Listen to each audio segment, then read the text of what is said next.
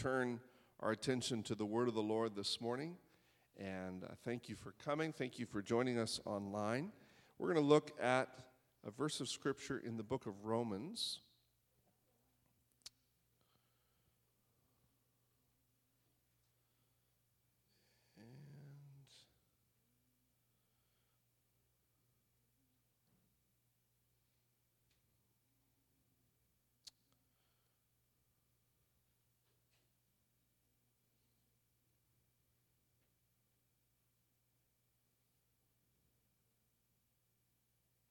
Second. I got to start printing my notes. Romans chapter 10, verse 17 this morning. Romans 10 and 17. Thank you, Jesus. So faith comes from hearing, that is, hearing the good news about Christ. Faith comes from hearing and hearing the good news of Christ. If I'm going to read it from the King James, it reads a little bit more familiarly to me. Then faith comes by hearing, and hearing by the word of God. Let's pray and ask God to speak to our hearts this morning and give us faith to understand. Jesus, we love you. We worship you this morning. You are worthy of the praise, of the glory, of the honor. We magnify and bless your name. Jesus, I pray for this message this morning, that you would help us to understand what you have to say, God. Would you touch us, change us, transform us, Lord, and let your Spirit move in our midst. Speak to our hearts, God, and help us to follow you and to do what's pleasing to you, God. I pray that a miracle would happen in this service this morning for the glory of the Lord, that your name would be exalted, your kingdom would be exalted, you would be lifted up, Father. In the name of Jesus, we speak faith and the working of miracles and healing and the ministering of your Spirit today. In Jesus' name, amen. You can be seated this morning. Thank you for standing. Faith comes by hearing, and hearing by the word of God. When I look at the passage of Scripture we just read, and just by reflection, last week we talked about having an encounter with God. The word encounter, often I've seen this phrase used in, trying to promote an event or something, and they'll put it in fancy text, and they'll say encounter, like it's a big deal, and it's exciting, and it does what it's meant to do. It makes it appealing and exciting. But when we look at the word encounter, the word encounter has a different tone to it than perhaps it's made to seem. Encounter, literally, when you look at it in the English dictionary and the etymology of the word, it means an adversarial meeting. You meet someone, and typically when you have an encounter, it's by the strict definition of the word, it's not a positive experience.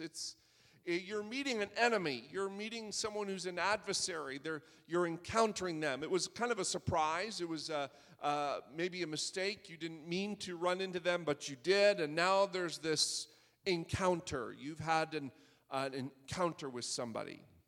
And you might use it that way. You might say, well, I had an encounter with someone today, right? You can have it say like that. Hey, I encountered this new product, and it's depending on the inflection of your voice, kind of determines what you mean by it. But when we look at encountering someone or something, typically it, by definition, means that you're meeting them in an adversarial way. You're not on the same page. You're having an encounter. When we talk about it, when we speak about it in light of the presence of God, we often mean something positive. I encountered the Spirit of the Lord, or I encountered God, or God wants to encounter you this morning. And oftentimes we aren't looking for God to encounter us. We aren't expecting Him to show up in our day, or show up on our job, or show up in our life. And maybe you are this morning, maybe you are hungry and you are looking for that move of God in your life, and that's awesome. But most of the time, I would say 9 times out of 10, when God touches our life, it's usually in a moment we were not expecting it. Jacob encounters God when he's running from his problems. We spoke about this last week. He left his father's house. He had just deceived his brother, and he encounters God in a dream. Angels ascending and descending on stairs. But Jacob leaves that encounter rather unchanged and untransformed. Later, we see Jacob encounter God again when Jacob is running from his problems. This time, not his father's house or his brother, but his uncle Laban, whom he is running away from. He doesn't want to have that conflict of we're going to move to a different location. Later, Jacob then encounters God when God meets Jacob and says, I want you to go back to Bethel. Bethel was the place he had this first encounter with God. Go back to Bethel. This time, Jacob, I want you to build an altar. We talked about the importance when you encounter God to build an altar. And perhaps the reason why Jacob left relatively unchanged from his other meetings with God was because he never stopped to build an altar. The first time he encounters God, he doesn't leave that place changed. He leaves that place a little bit different, but mostly the same. The second encounter, when he wrestled with the angel, he left a little bit different. His hip was out of joint. He had the promise of a name change, but Jacob acted somewhat similar to how he had always acted and lived. But when he built an altar at Bethel, he renamed the place El Bethel, which means the God of the house of God. See, when you build an altar to the Lord, when you build a place of dedication or consecration or surrender to God, to Him, you don't leave that place the same way that you arrived. You leave differently. Now, in those days, an altar was a physical location. It was a collection of stones that was built up, and they would lay an animal, a dead animal that they would sacrifice right then and there and offer that up as a burnt offering unto the Lord. And today, we no longer have to do that. Hebrews tells us that because of Jesus and His sacrifice on the cross, His sacrifice is sufficient. It covers the need for blood. It covers the need for a price to be paid for us to access the presence of God. Jesus is now the door into the presence of God. Jesus said, I am the door. If you're going to come to the Father, you've got to come through me. I'm the access point. It's through my blood. It's through my name. It's through my words that you enter into God's presence. And when Jesus was crucified on the cross, the Bible says that the veil in the temple rent from top to bottom. It split down the middle to give access to God's presence. So no longer do we build an altar, a physical altar, but now our altar is a spiritual one. The writer of Hebrews tells us that we have a different altar than the one they use in the temple. We have a better altar. In fact, everything in Hebrews is about better. The grace and truth are better than the law. Jesus is better than Moses. The grace and truth comes by Jesus Christ. And now the spiritual sacrifices we offer on an altar of prayer are the fruit of our lips, the Bible says. What we say out of our mouth to God when we're in prayer, that's our new sacrifice. How we live, how we act, the choices we make after we get up from that place of prayer continue to offer to God a spiritual sacrifice. God met a man by the name of Cornelius in Acts chapter 10. An angel visits him and says, your prayers and your good deeds have come up before God as a memorial, a sacrifice. Cornelius wasn't a Jew. He didn't really have access to God. He didn't have the Jewish right to go to the temple and offer a sacrifice to the Lord. But because of Jesus' sacrifice on the cross, all of a sudden, Cornelius' prayers that he probably offered before Jesus died and was resurrected, but now because Jesus has opened the door for whosoever will, the sacrifice was made, and so Cornelius' prayers took on a new tone and a new level. Nothing changed for Cornelius. He continued to be generous. He continued to do good things and do good service and do good acts, but all of a sudden, because of the blood that Jesus shed on the cross, now Cornelius' sacrifices were valid to God. Cornelius' good deeds were valid to God. But I love how God didn't just leave Cornelius to do his good deeds. His deeds were good. His prayers were good. They were a memorial before God. But God sent an angel to Cornelius, and God spoke to Peter and said, the two of you need to meet, and Peter needs to show you the way of salvation. An angel met Cornelius and says, go find Peter. He's staying at Simon the tanner's house. God spoke to Peter and said, Peter, two guys are going to come to your place. I want you to go with them and talk to them because the angel has spoken to them, telling them that they are coming to you to show you the way of salvation. So Peter arrives at Cornelius' house and preaches to them. They receive the Holy Ghost. They're all baptized in Jesus' name, and they begin their walk with God in a new way than they never had before. They built an altar. If you're going to encounter God, if you're going to respond to when God steps into your day, steps into your life, taps you on the shoulder and tries to get your attention, the best way that you can respond to him is to build that altar. But it's not enough. You can't just stop there. Because as we read this morning, faith comes by hearing, and hearing by the word of God. If you are going to have a successful encounter with God, where God's presence touches your life and a miracle happens for you, then faith is the essential ingredient. It's the prerequisite to everything you have in God. Amen. Hebrews 11 verse 6 says, without faith it's impossible to please him. For he that cometh to God must believe that he is, and that he is a rewarder of them that diligently seek him. See, faith is something you must have when coming to God. Hebrews 11 verse 1 defines what faith is for us. Faith is the substance of things hoped for. It's the evidence of things not seen. In other words, faith is confidence in who and what you have trusted in. I'm sure that all of you, unless you have a lemon, you drive a lemon, you had faith that when you put the key in your vehicle and turned it away from you, it would start. You all had faith in that. Now, if you have reason to doubt because of experience, you might have been a little bit more nervous. But most of us this morning didn't think about it.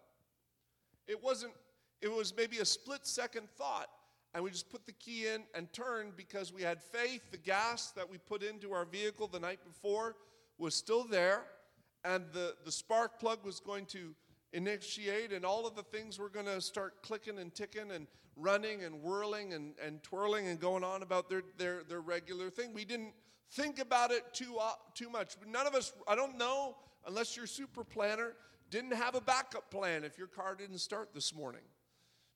Because you had faith in your car. And so faith said, I'm going to get ready and I'm going to leave at the regular time. And I'm not going to build in an extra 45 minutes into my leave time because I'm worried my car won't start. No, you had faith in your car. You had faith in your van, your vehicle, whatever you drove today, your Hummer, your tank, whatever you parked out front there this morning. Hopefully you didn't drive a tank. That's excessive. But you had faith in it. It was the confidence in something you put your trust in. Now, faith is also the proof or the evidence of what is not seen. Faith is the proof and the evidence of things not seen. If someone comes up to you and tells you a story about your friend, like they murdered somebody or they did this heinous crime, you would be like, no way. There's no way this happened. Why? Because you have faith in that person. You don't know that for certain. You have no evidence to prove one way or the other. But something in you says, there must be a mistake. This cannot be right because I know in what I've put my faith in. I've put my trust in this thing, this person. But bringing faith into our walk with God is crucial. It's essential.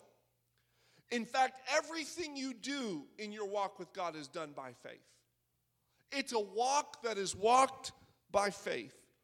Faith requires that what you are seeking for cannot be visible to you. If it's visible, you don't need faith for it. If you can see it, you don't need faith to believe it or to have it or to obtain it. But faith is the substance of things hoped for. You don't have it yet. It's not in your hand, but you walk towards it by faith. It's the evidence of things not seen. It's the proof. It's the evidence of something that is not yet in your hand, yet faith causes you to act and behave as though it was already in your possession. Either way, you are going to have faith in something or somebody today. Now, you can choose in what you put your faith. Now, I know there's lots of people in the world that claim that faith is not something they have. They don't have a lot of faith. But that's not true. You cannot exist without faith. Faith is a core element of the human existence. Because on some level, you're going to believe in something. You're going to believe in something. And to believe in nothing is actually still to believe in something. You've got to have faith to believe something. You might say, but I don't believe God created the world. I believe that it was a process of science, evolution, and there's all kinds of rabbit trails off that discussion. But at the end of the day, you've got to put your faith in that because you weren't there to see it happen. Now, you can say, yes, but all these scientists, again, you have faith that the scientists are telling you the absolute truth. No, I'm not here to create conspiracy theories on any of that stuff. That's not at all what I'm trying to get at. I'm just saying, at some level, you've got to say, well, I have faith that the scientists are telling me the truth. That their conclusions are actually true. That requires faith.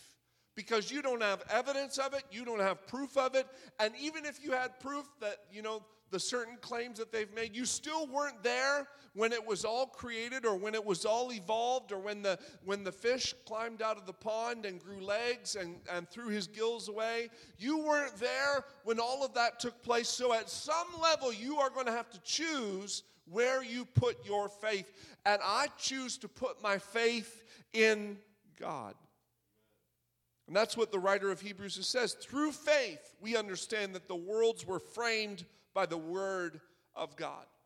What that means, how God actually framed the world, is left up to debate. That's probably discussable. How did God frame the worlds? I don't know. I don't know how he did it.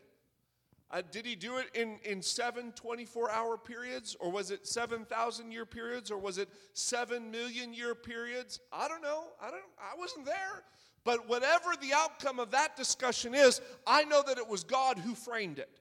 It was done and spoken by the word of God. And I'm just saying, whether it's the 7 literal days of creation or other theories that encapsulate that, that's a discussion. We could have that discussion. We can look into the scripture and find out. The Bible is not a science textbook.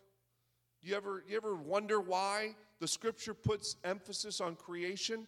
And how many chapters does it spend on creation? 2? 2 chapters, maybe 3. Maybe 4 if you count other books of the Bible. Maybe 5. Okay, let's round it up to a nice even 10. 10 chapters in the Bible that deal with creation if you combine all the verses together. And yet there's so many other chapters, so many other books, because the emphasis is not science. The emphasis is just putting you in the spot that says God is the one who created it. God is the one who ordered it. God is the one who fashioned every molecule. He spoke it all into existence. It's by him that all things were created, and without him was not anything made that was made. That's the emphasis. The emphasis is not how he did it, but the fact that he was the author and the finisher, and he's the author and the finisher of your faith. And by the way, he is the one who authors our salvation, and he gives us access into his presence. That's the most important part. You will either choose faith in God as your creator, or you will choose faith in someone or something else. Now, what do I do with my questions, my doubts? I bring them back to the Word of God. I'm always open for a discussion on the Word of God. If it's in the Scripture, I'm willing to put my dollars on those verses because I've tried the Bible and found it to be true. I've brought my doubts back to the Word. I brought my doubts back to Jesus. And it's okay to bring your doubts and your questions to Him. It's okay to bring Him the things you don't understand or the things that you question or the things that you're looking for. Bring it back to Jesus. When there was a man who had a child who was possessed with the devil, he brought them to the disciples. The disciples prayed over him, and the Bible says that they could not cast out that spirit.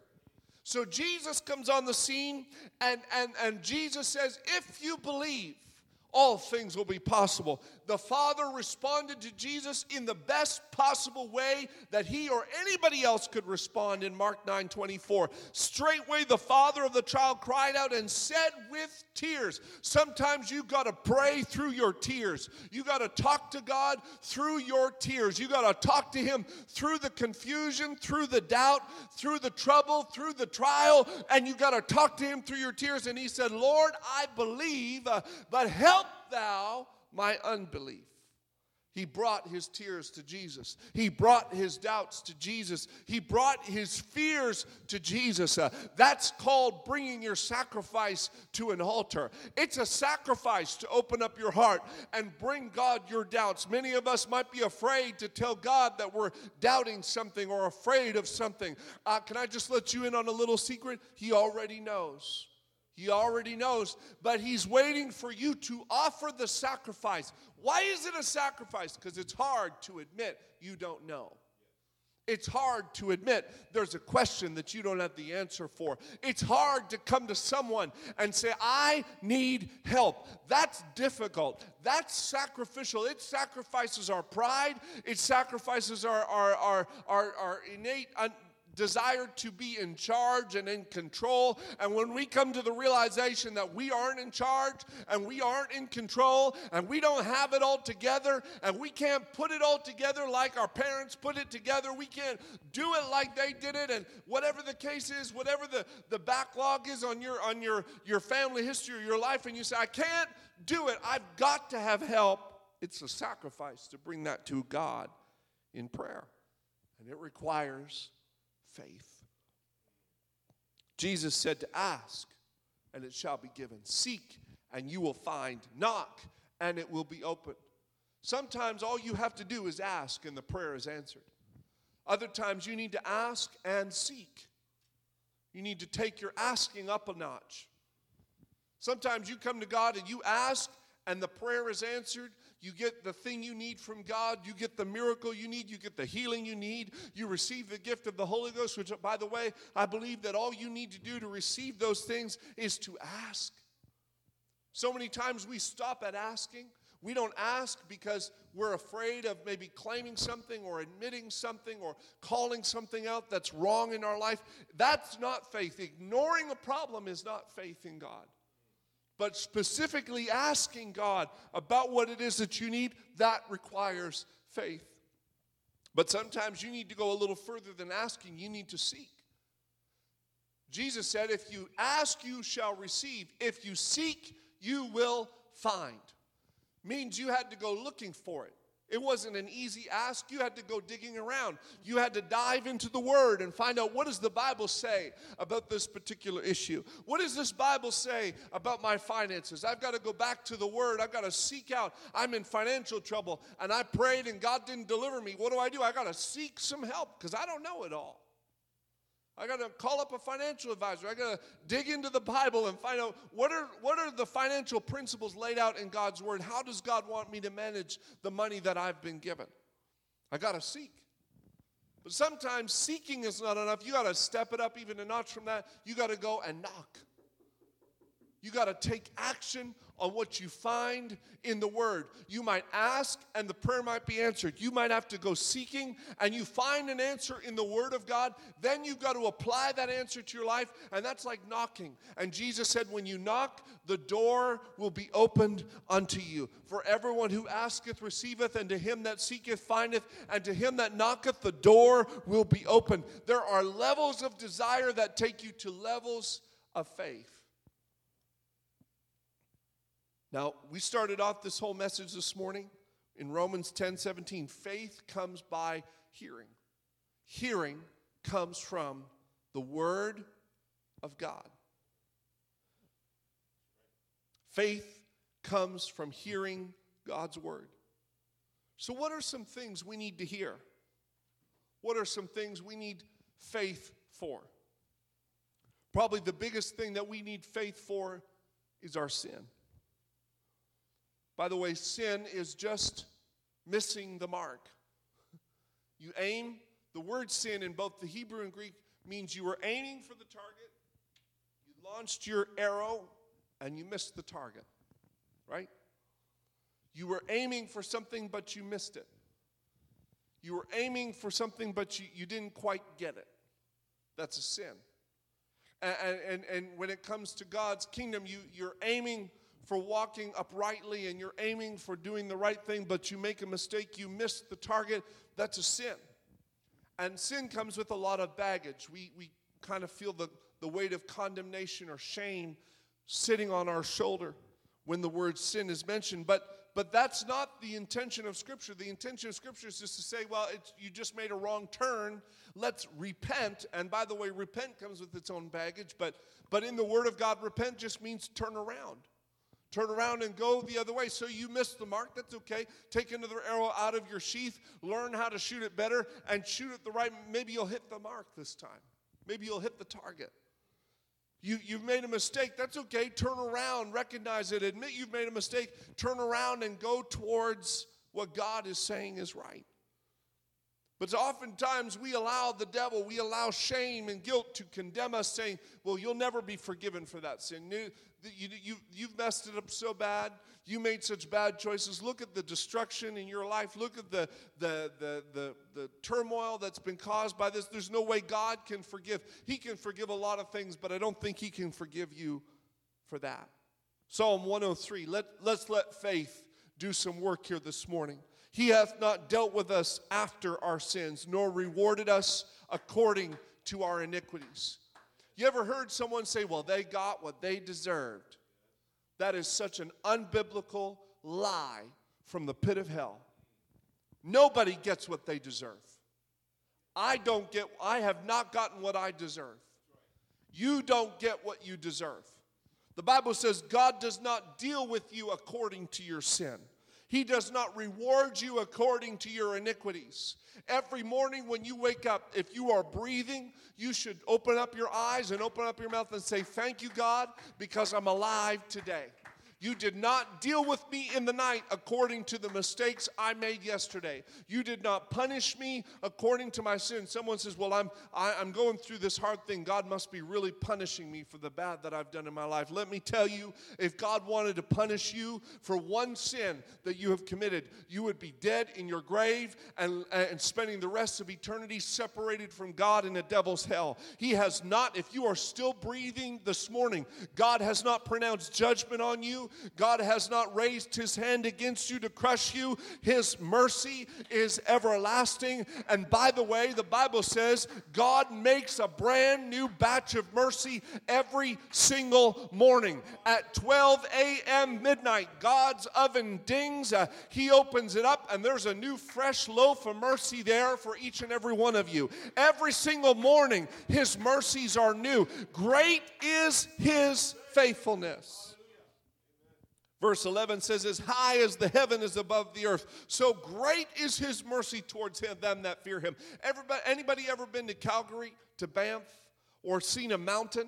Have you ever stood at the base of a mountain and wondered at how something could be so enormous and huge, yet that mountain, as high as it is, does not even touch the tip of the atmosphere of our world. And the Bible says, as high as the heaven is from the earth, so is great his mercy for them that fear him. If you have fear of God in your heart, if you love the Lord, if you want to serve him, there is so much mercy available for you every single day.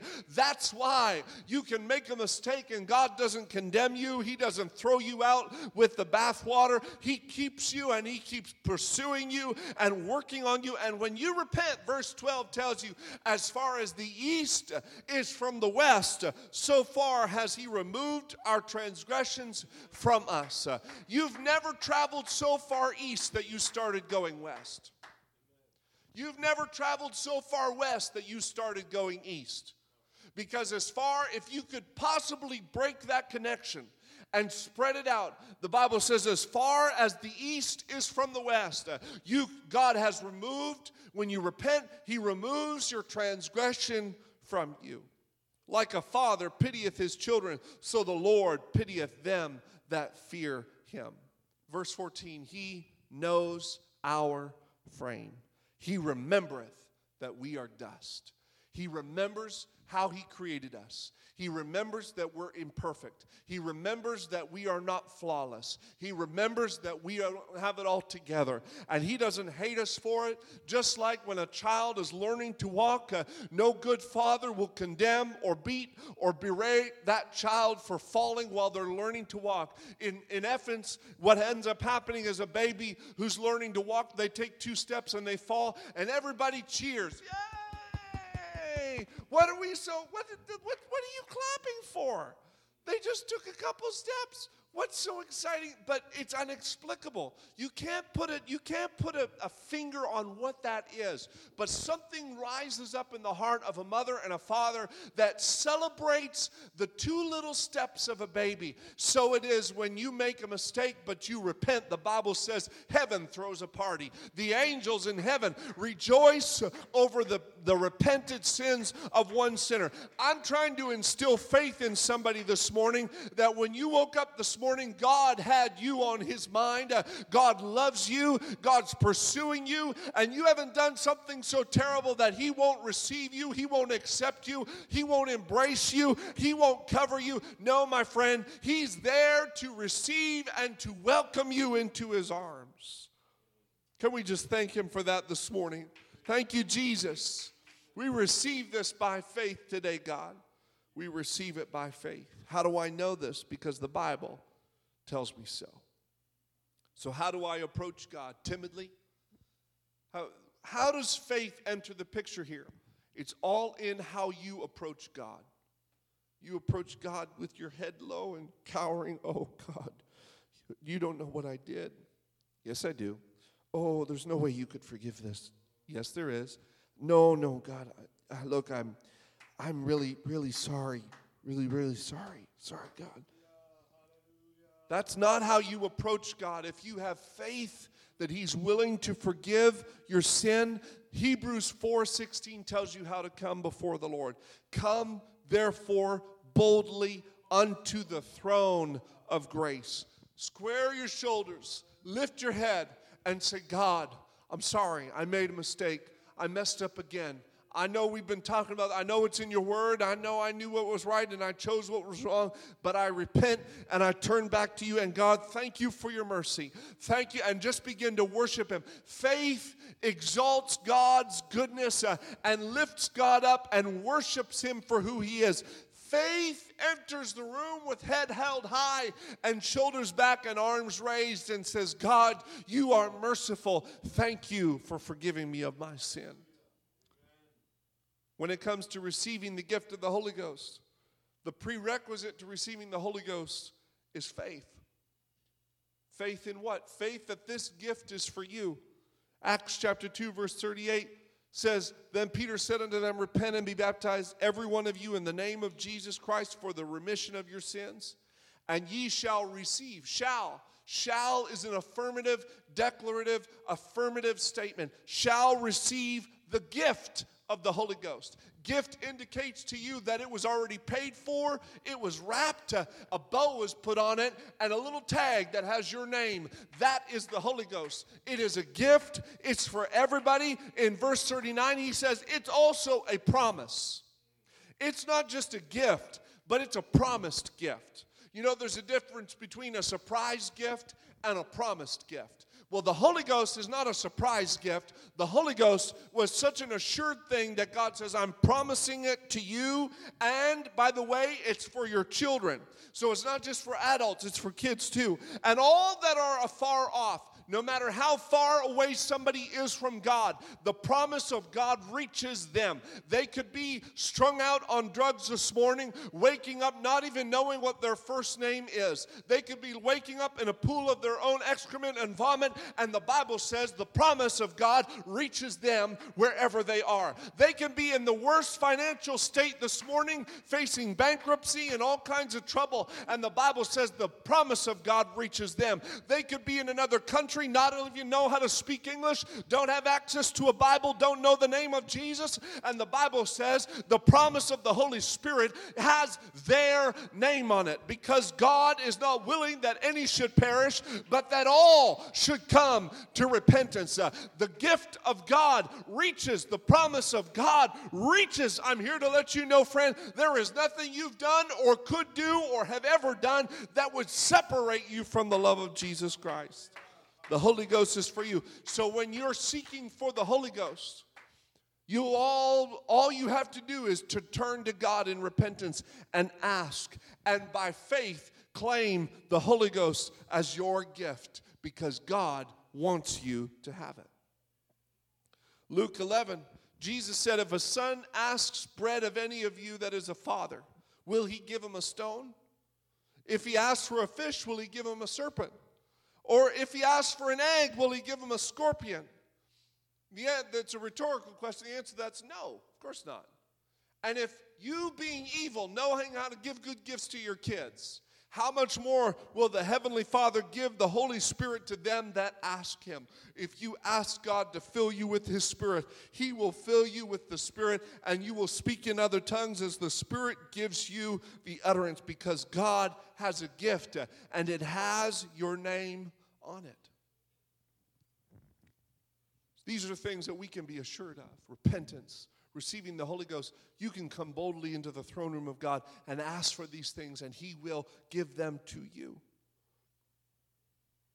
Another thing you can be assured of is that God hears every single prayer you pray. Every prayer. Every prayer. But Pastor, every prayer. What about the every prayer you pray? Genesis 21:16. Hagar, running from Abraham's tent with her son Ishmael, kicked out of their home because of a family affair gone wrong. Hagar and Ishmael are running through the desert trying to find a place to live.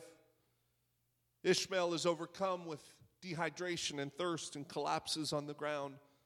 Hagar went and sat down by herself 100 yards away because she says, I don't want to watch my boy die.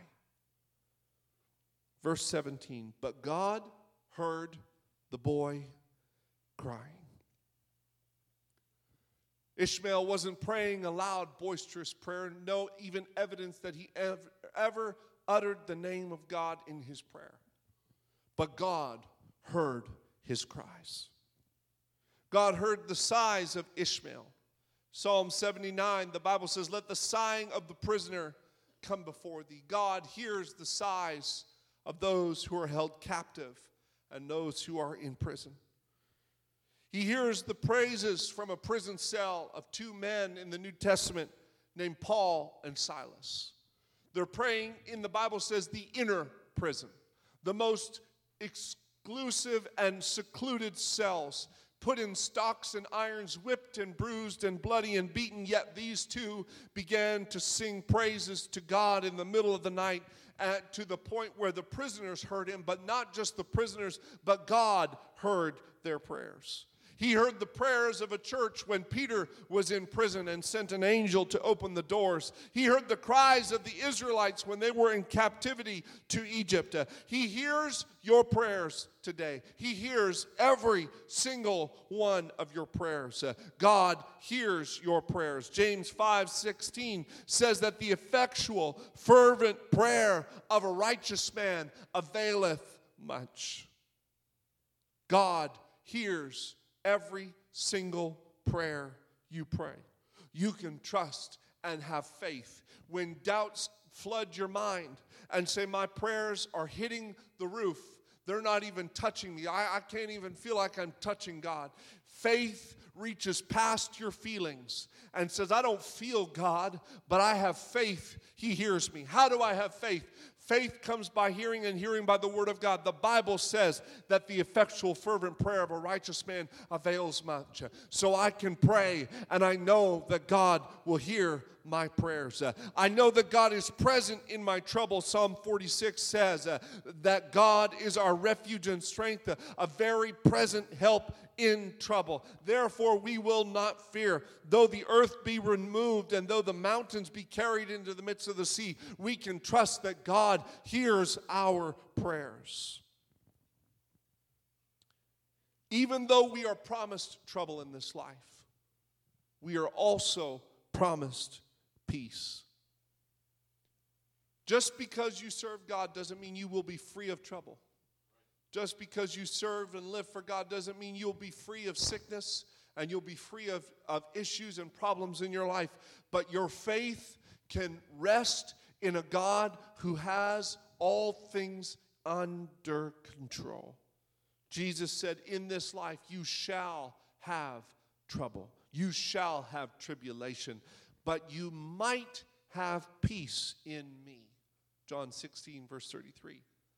In this life you shall have trouble, but I've told you these things so you might have peace. You will have trouble, but it's your choice whether you're going to have peace or not. What about healing, Pastor? This is how we should approach healing. The Bible declares that with the stripes Jesus took on his back, we are, present tense, healed. Not we shall be healed, we are healed. Healing is a promise. Mark 16, Jesus said, believers shall lay hands on the sick and they shall recover. James 5:15 tells us that elders lay hands on, anoint, and pray the prayer of faith, and the Lord will save the sick and raise them up. But eventually, 1 out of 1 people die. It's a statistical fact. Eventually, we die of something. Eventually. So how do we reconcile healing and the natural process of human life and death?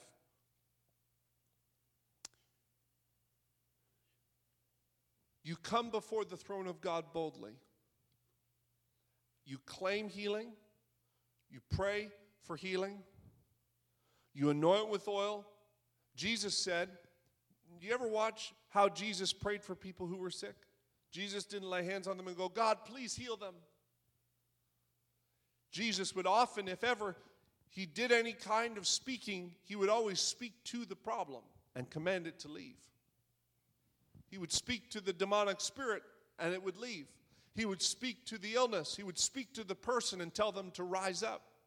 Peter and John, when they met the lame guy at the gate beautiful in Acts chapter 3, Peter said, silver and gold have I none, but such as I have give I thee. In the name of Jesus Christ of Nazareth, rise up and walk. He didn't say, oh God, please heal his legs and help him to get up. No, Peter just said, rise up and walk. Faith speaks to the illness, the problem, and the mountain. Jesus said in Matthew 21, and I think it was in Luke 11, Jesus said that you got to speak to the mountain and it will be moved. And the amount of faith you need is not mountain-sized faith, it's mustard seed faith. If you have faith the size of a mustard seed, you can say unto this mountain, be removed and be planted in the sea. But what happens, Pastor, if I speak to the mountain and the sickness does not go away? Then you follow the pattern that Paul laid out for us in 2 Corinthians 12:9. I sought the Lord 3 times to remove the thorn, and God answered me and said, my grace is sufficient for you. My strength is made perfect in weakness. How do I approach healing and sickness and problems in my life that I have a guarantee of the Holy Ghost. The Holy Ghost is a gift. It's a promise. It's assured. There's no what ifs when it comes to receiving the Holy Ghost. The Bible declares it as so. It's a sealed fact for every believer who wants to be closer to God and who wants to have a relationship with God. The gift of the Holy Ghost is a sealed fact. Forgiveness of sins is for every single person. There are no caveats or explanations that can disqualify you from forgiveness. Healing, how do I approach it? You bring your problem to Jesus. You claim healing because with his stripes you're healed.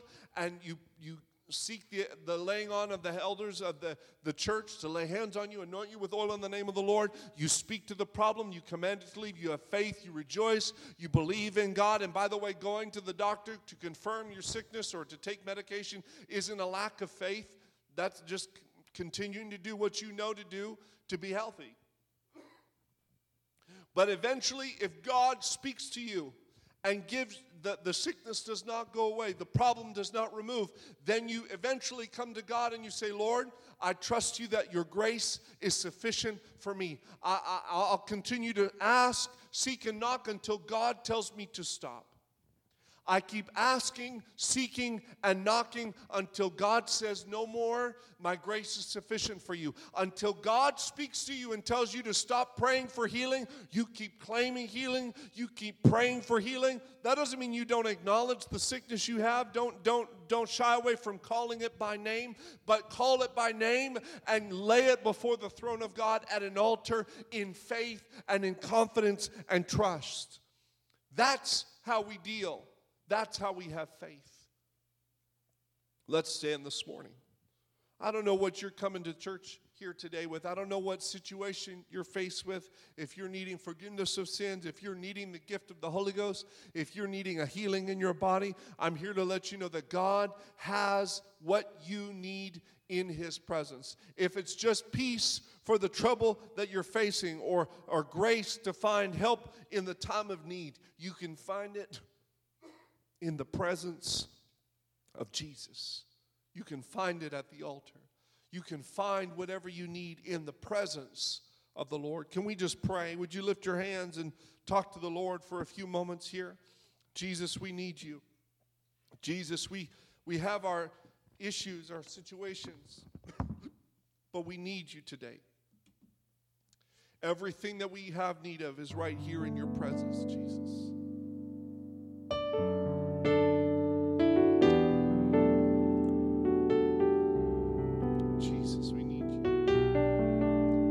If you'd find a place of prayer this morning, either at this front altar here today, pray with somebody, find someone to minister to and pray with.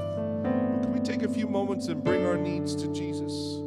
Bring our problems to the Lord. Bring our circumstances to him. He's here to answer your prayer. He's here to heal you. He's here to fill you. Hallelujah, Jesus. Whatever I need is right here in your presence.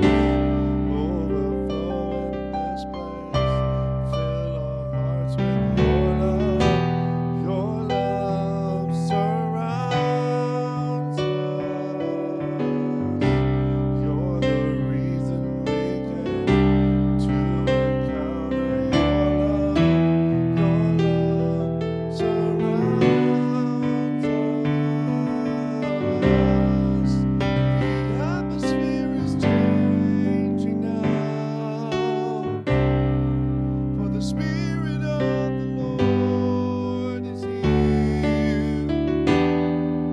The evidence is all around that the Spirit of the Lord is here.